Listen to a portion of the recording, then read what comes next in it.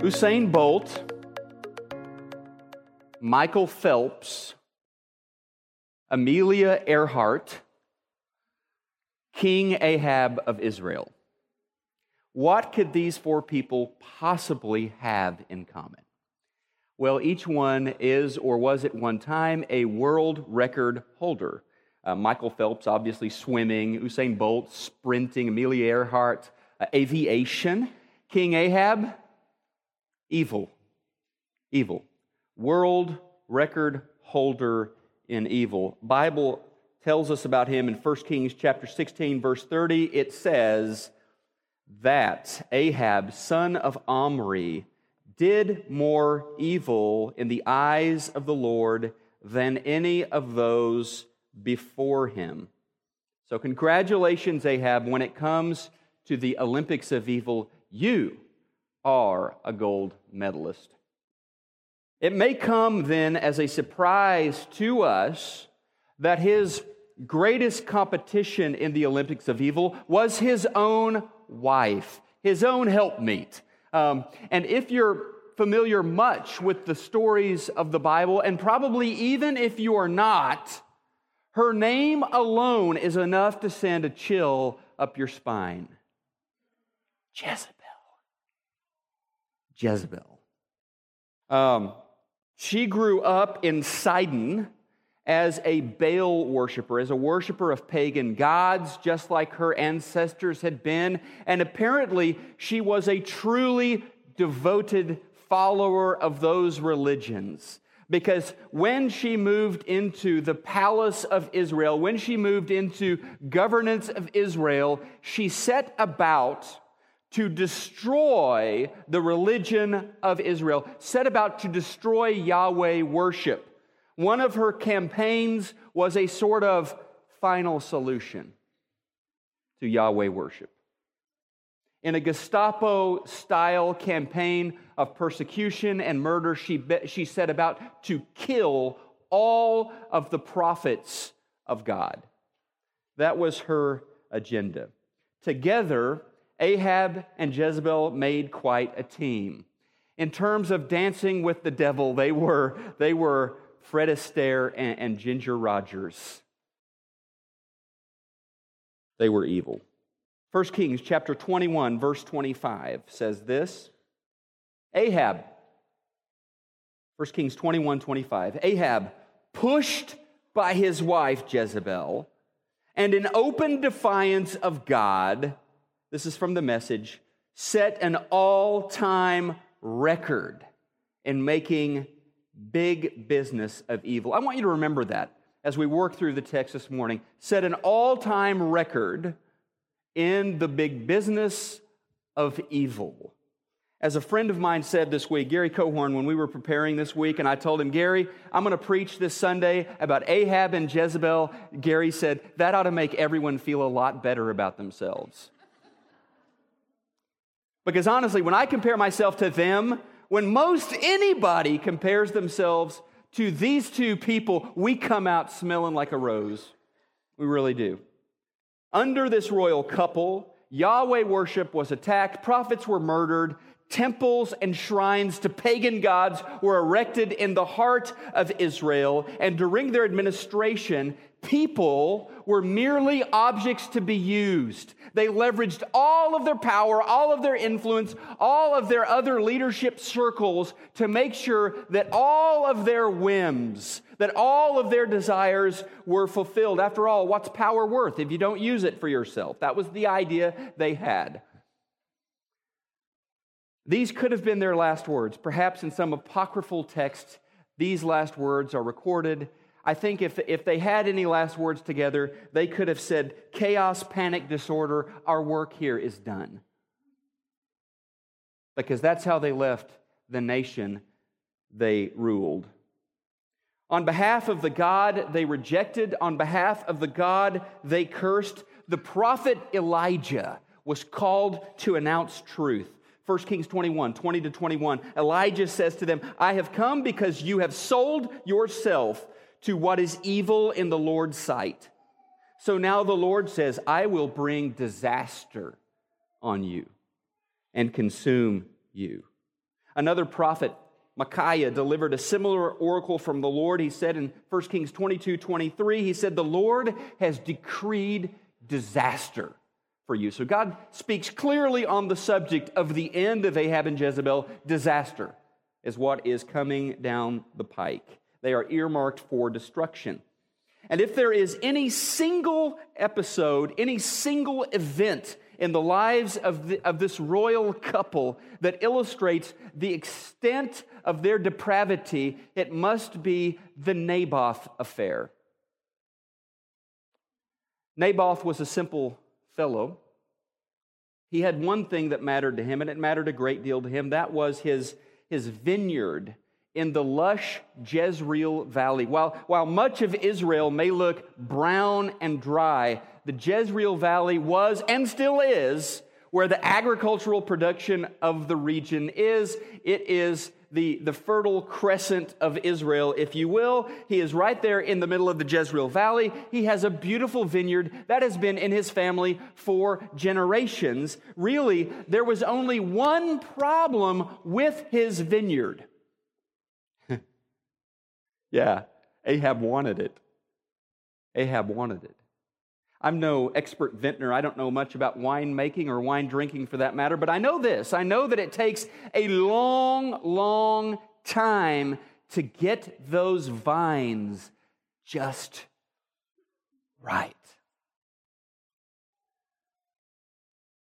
The soil, the vines, the cutting, the trimming, the years and years, and finally you get to where you have some good tasting wine. And that's what Naboth had, a beautiful and productive vineyard.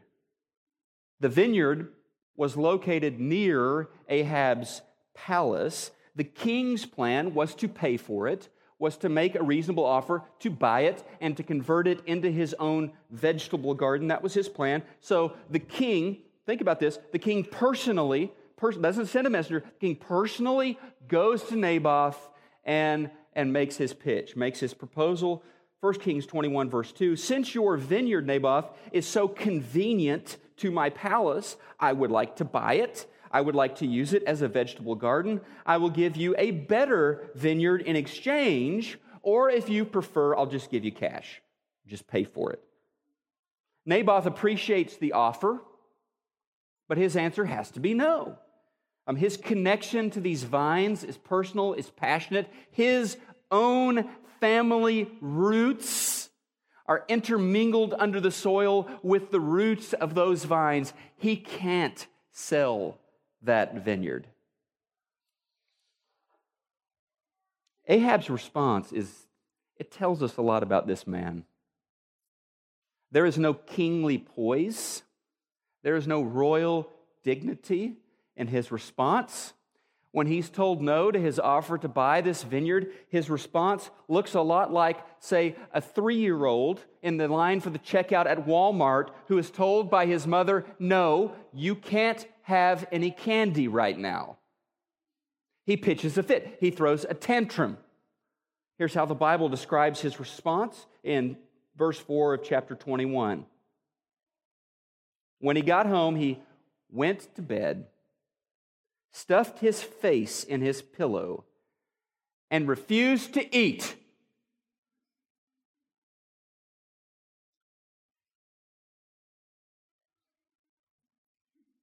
I want that vineyard. He won't let me have that vineyard. Jezebel sees her husband in the throes of this deep depression, and she says, "Don't worry, sweetums, I'll get that vineyard for you. You'll have your vineyard." The scheme now to get Naboth's vineyard will require all of the deviousness she can muster, and that is a pretty high level of deviousness. She will turn the dial on her amplifier of evil up to 11, all right? It will be a cornucopia of crime. We're going to have abuse of power. We're going to have a framing of an innocent man. We're going to have trumped up charges. We're going to have false accusations. We're going to have a wrongful execution. We're going to have false witnesses who are paid off. You're going to have it all. Good thing Jezebel and Ahab didn't have any pesky morals to get in the way of this plan. Otherwise, this would be a complete non-starter. Here we go, starting in verse 8 of 1 Kings 21. We'll read 8 through 16. Here it goes. So she wrote letters. Oh yeah, forgery. Did I mention forgery? She wrote letters in Ahab's name, sealed them with his seal, sent them to the elders and the other leaders of the town where Naboth lived. In her letters, she commanded, call the citizens together for fasting and prayer. Give Naboth a place of honor, and then seat 2 scoundrels across from him who will accuse him of cursing God and the king. Then take him out, stone him to death. Verse 11, so the elders and other town leaders followed the instructions of Jezebel that she had written in her letters. They called for a fast. They put Naboth in a prominent place before the people. Then the 2 scoundrels came and sat across from him, and they accused Naboth before all the people, saying, he cursed God and the king. And so Naboth was dragged outside the town and stoned to death. The town leaders sent word to Jezebel, Naboth has been stoned to death. When Jezebel heard the news, she said to Ahab, you know the vineyard Naboth wouldn't sell you? Well, you can have it now.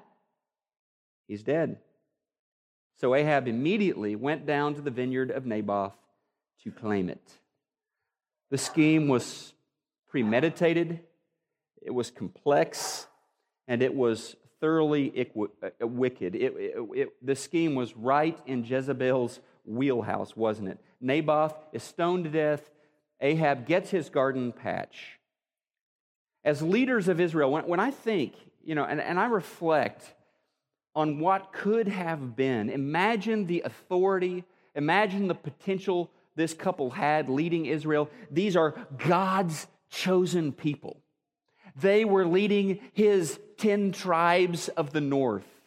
I think of all of the ways they could have as leaders, with all of the power and resources they had, the ways they could have defended those who were weak, those who were vulnerable, those who were poor, the ways they could have honored God, the way that they could have fulfilled prophecy and made Israel a light to the nations.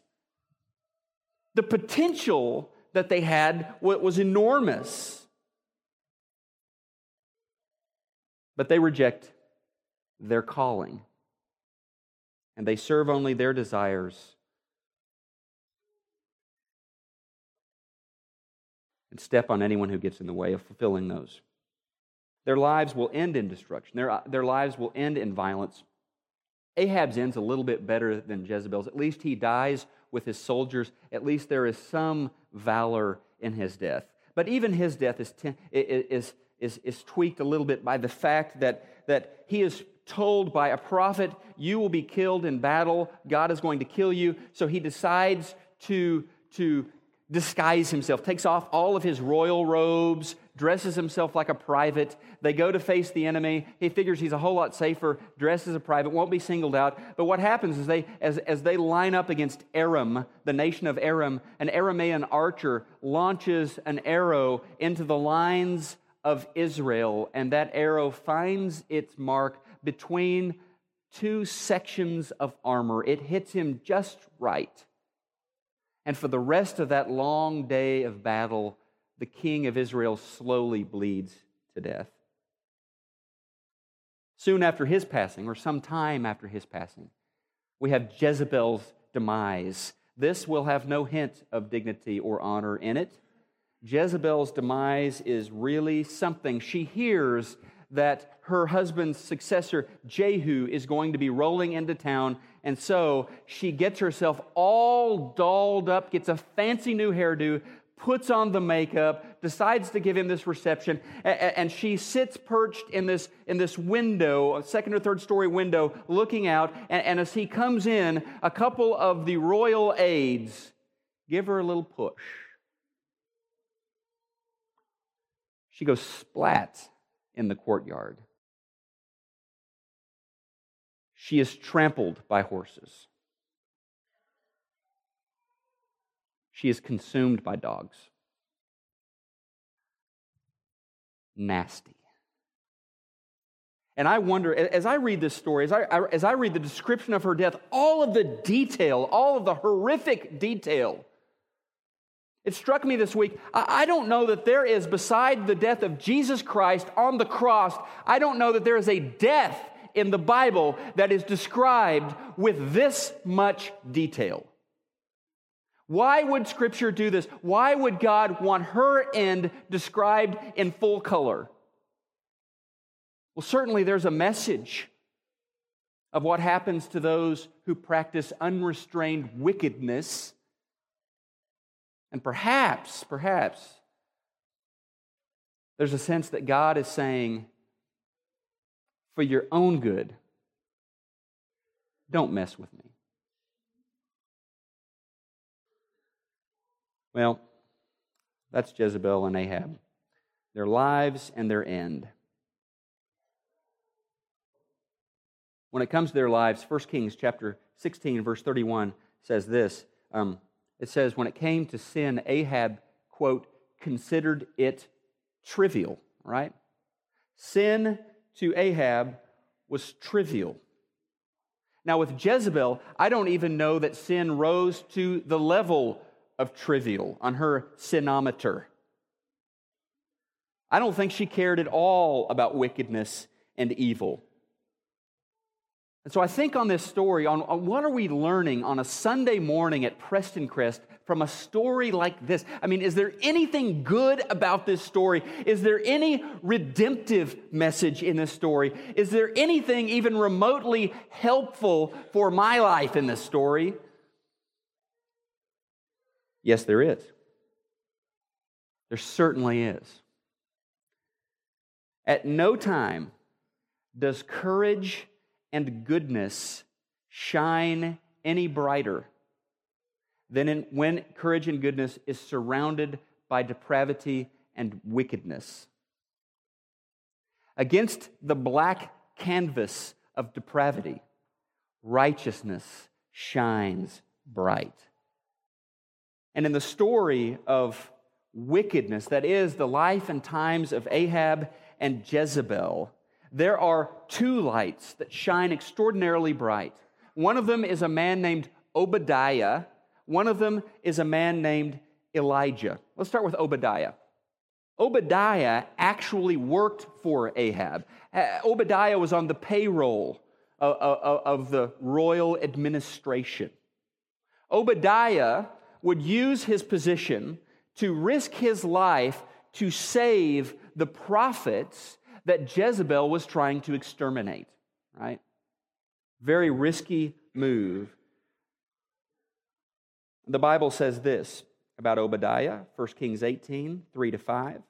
Obadiah was in charge of the palace. Obadiah was a devoted follower of the Lord. Once, when Jezebel had tried to kill all of the Lord's prophets, Obadiah had hidden 100 of them in 2 caves. He put 50 in each cave, supplied them with food and water. Edmund Burke once said, "All that is necessary for the triumph of evil is for good men to do nothing." Obadiah and people like Obadiah shine like lights in dangerous, dangerous times. Obadiah saved prophets from Jezebel's extermination campaign. I think of Oskar Schindler, Schindler's List, who saved Jews from Nazi extermination. I think of a person like Harriet Tubman, who rescued and saved slaves from captivity and punishment at the hands of their masters. And I think about this. Because of their courage, captives were set free. Because of their courage, innocent people were saved. But at the same time, I realize, and I think it just goes with courage, that courage is always married to risk. And it's not that courageous people live without fear. It's not like their fear system has just been turned off. It is that they face their fear. They move against their fear for the cause of something great or for the cause of people. And there are no guarantees for courageous people. No guarantees of success or safety when they stand up against evil. The prophet Elijah, like Obadiah, also risked himself. He risked himself to personally confront King Ahab. He was a God-sent thorn in Ahab's conscience. Ahab, in chapter 18, verse 17, Ahab even gives him a nickname, calls him the troubler of Israel. Elijah, the troubler of Israel. We need some troublers. We really do. We need some troublers who will speak truth to those in power, who will make those who have power uncomfortable. And Elijah did this at a time when everybody seemed to say yes to Jezebel and to Ahab. Remember the elders and remember the town leaders who, when presented with this crazy, despicable plan, said, "Yes, ma'am, we'll do it." Elijah said, No, that's not okay. Stood up to him. Took a stand against power, and oftentimes truth-telling is a dangerous business when it involves speaking a difficult truth or an unwanted truth to someone in power.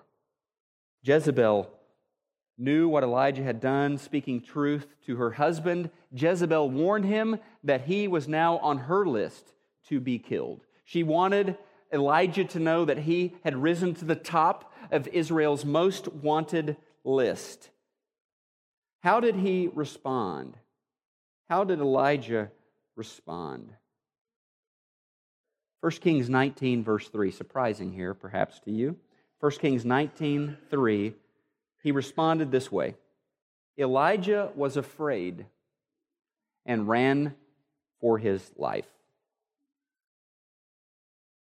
Hang on, I thought he was courageous, I thought he took a stand. What's he doing being scared? What's he doing being afraid? What's he doing running for his life?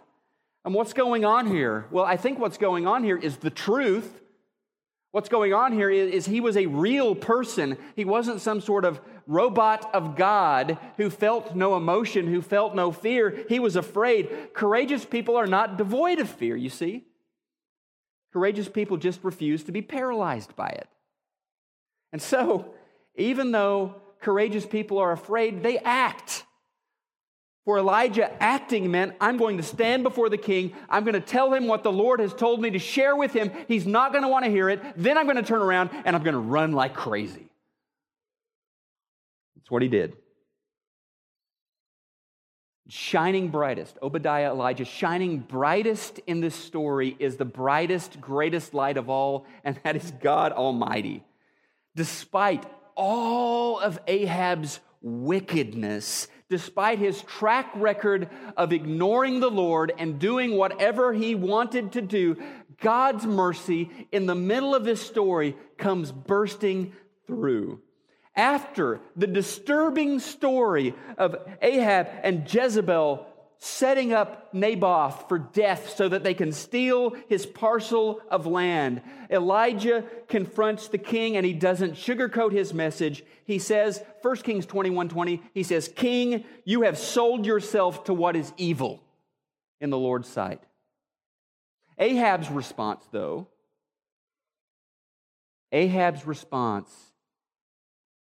is shocking. His response is so surprising. King Ahab felt remorse. King Ahab felt humbled and broken and called out for God's compassion. And the Lord noticed his spirit, and the Lord showed mercy to Ahab. 1 Kings 21, 27 to 29. But when Ahab heard this message, he tore his clothing, he dressed in burlap, He fasted. He even slept in burlap and went about in deep mourning. Then another message from the Lord came to Elijah. I'm guessing Elijah didn't like this message too much. You with me? Another message came to Elijah. Do you see how Ahab has humbled himself before me? The Lord says. Because he has done this, I will not do what I promised to do during his lifetime. Guessing that Elijah didn't appreciate that message. No, go ahead and do it, Lord, please. Let's get rid of this guy. Take care of his wife, too. But God allows Ahab to continue on his throne until his death. The wrinkle in this story that really takes my breath away is this. How can God Almighty look upon the life of the most wicked, the record-setting gold medalist, evil king of Israel? How can God look upon this life and show mercy? Be honest with you, I don't like that response. I don't like God's mercy here. I mean, my first reaction is take him out. God, we need a divine surgical strike to remove this cancer from Israel.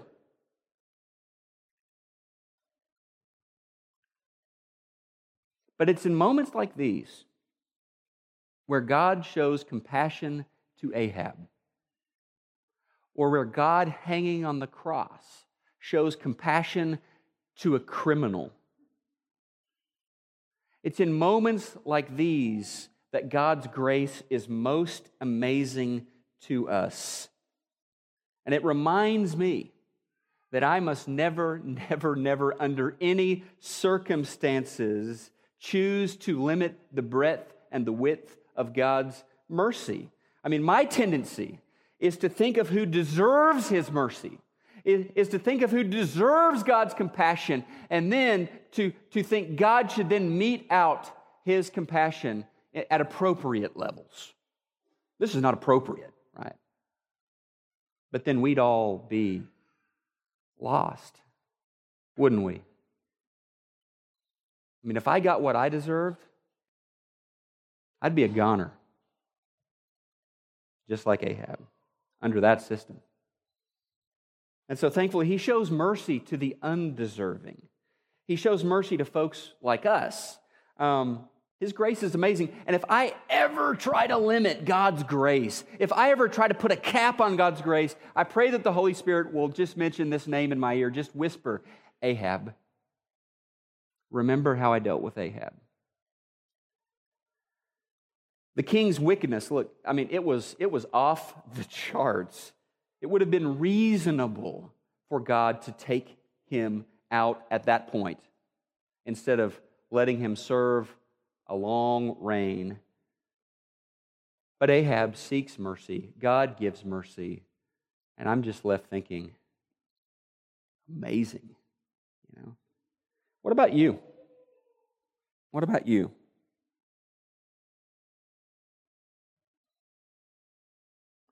I mean, I think there are a lot of people who feel, and because of that think, they don't deserve God's mercy. And they're like, no, you don't get it. You don't get it. I really don't. I have taken so many steps away from God. I have sinned so many times. You don't know my life, really. I have gone so far away from God. His grace cannot reach me. And so many people think that way, and so refuse to embrace God's grace. So if you think you are too far gone, I've got some news for you. Really, it's good news, right?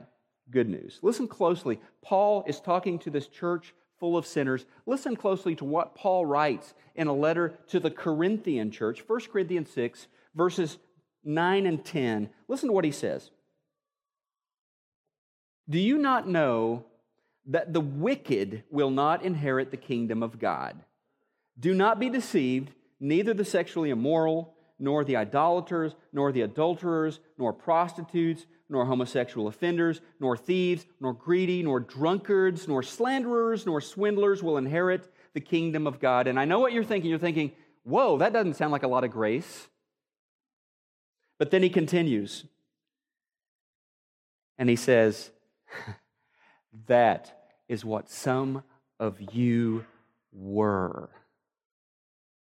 But now you're washed. You're washed. Now you're sanctified. Now you're justified in the name of the Lord Jesus Christ and by the Spirit of God. So let's get this straight.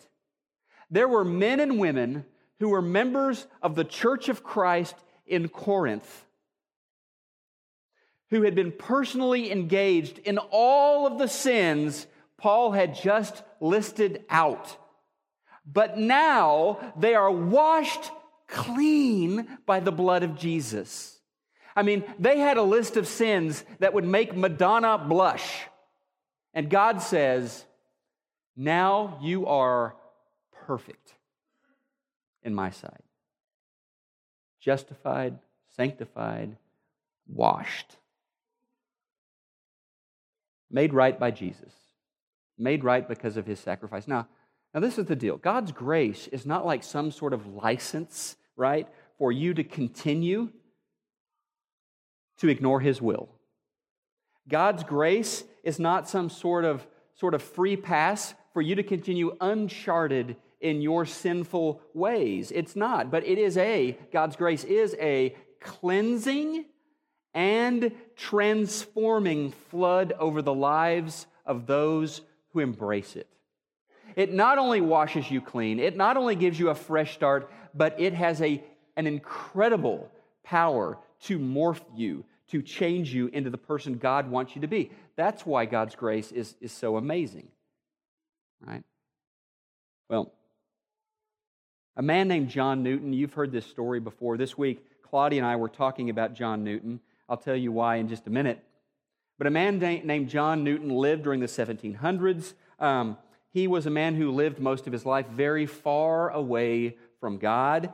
He would later be ashamed of all that he had done, mostly that he had been one of those people who had really profited, who had made a lot of money off slave trade between Africa and England. And as a captain of an English slave ship, he was an accomplice to injustice, an accomplice to torture and death. He was. Captured and transported against their will, many innocent men, women, and children would die on his ships. And perhaps that's if they were lucky. Otherwise, they were going to get sold and spend the rest of their lives as slaves. His ship would make the first leg of its journey, England to Africa, carrying goods to Africa. Those goods would then be exchanged with tribal leaders in exchange for these people, right? They had stolen these people in raids against other tribes, in wars against other tribes. So now they possessed these people. They sold them to John Newton, and he would carry them back to England to be sold into bondage. That is how it worked. Now, once he got them on board, he would pack them in, much like you would pack a warehouse, as tightly as possible. Ankles and wrists would be chained, not to prevent their escape, okay? You're not going to escape anywhere on a ship. Maybe you're going to mutiny or something, but really, the idea of shackling the folks was so they would not try to catapult themselves overboard. They would not try or be able to commit suicide. That was the idea of shackling these people down. So Newton had personally been involved in the bondage and agony of others. Many perished on board. Others got to England infected with dysentery and other diseases. And they say that the stench of those slave ships was so great, the odor was so repugnant that good folks wouldn't even come close to the docks. They'd be sickened by the smell of those ships. Like Ahab, Newton experienced remorse, experienced pain in his heart over what he had done, and his repentance was so profound that he refused any more comforts in life and chose to live his life in service for others. He eventually joined forces with William Wilberforce, who was a member of Parliament in England, also a clergyman, and together they pushed through legislation abolishing slavery in England. But most remarkably, abolishing slavery was really something. Praise God for that. But very remarkably as well was the hymn that he wrote, Amazing Grace, that he wrote that poured out of his heart and out of the change that God had seen in his mercy, willing to give John Newton the second chance he got in life. And so here are the famous words of the hymn. Incidentally, Claudia and I were listening to the hymn this week, and she talked about how much she liked the hymn, and I told her a little bit of the story, and she was like, wow, that guy had been a slave trader. And so we actually watched a video this week on the history of the hymn. Here are the words. You know the words. Just listen and soak them in again, though. Amazing grace. How sweet the sound that saved a wretch like me. I once was lost, but now I'm found. I was blind, but now I see. It was grace that taught my heart to fear, and grace my fears relieved. How precious did that grace appear the hour I first believed. Through many dangers, toils, and snares, I have already come.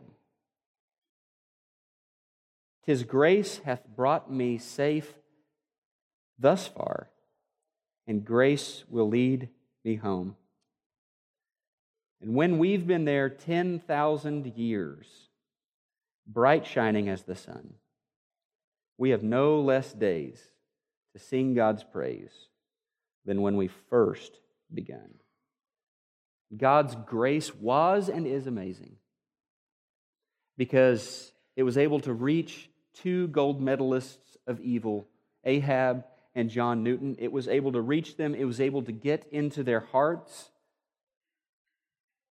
And so here are some responses to the story. We're going to go really fast. This is in your bulletin this morning, some things to write down. I'm just going to read these. These are different responses, and this is between you and God, right? This isn't something anyone else can work out. This is between you and God. Here they are, some responses to this story. First one is this.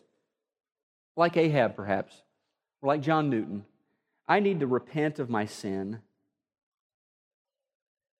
humbly seek God's forgiveness, and start over. Something in my life I need to deal with. Second thing. This would be Elijah, right?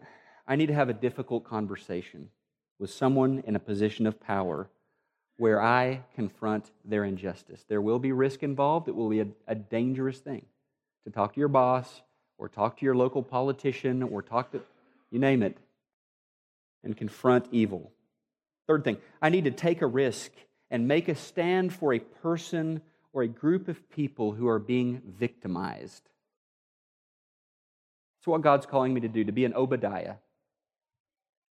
Take a stand for those who are being victimized. Or, the final thing, I need to give in to the grace of God and turn to Jesus Christ in faith.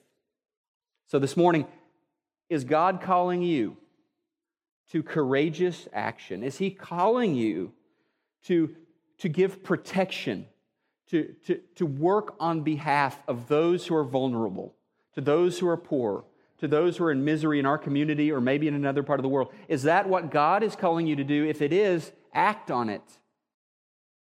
Maybe what God is calling you to do is to confront somebody, to humbly, lovingly, but boldly confront someone with a truth that you know will be difficult for them to hear. And if that's what God's telling you to do, act on it.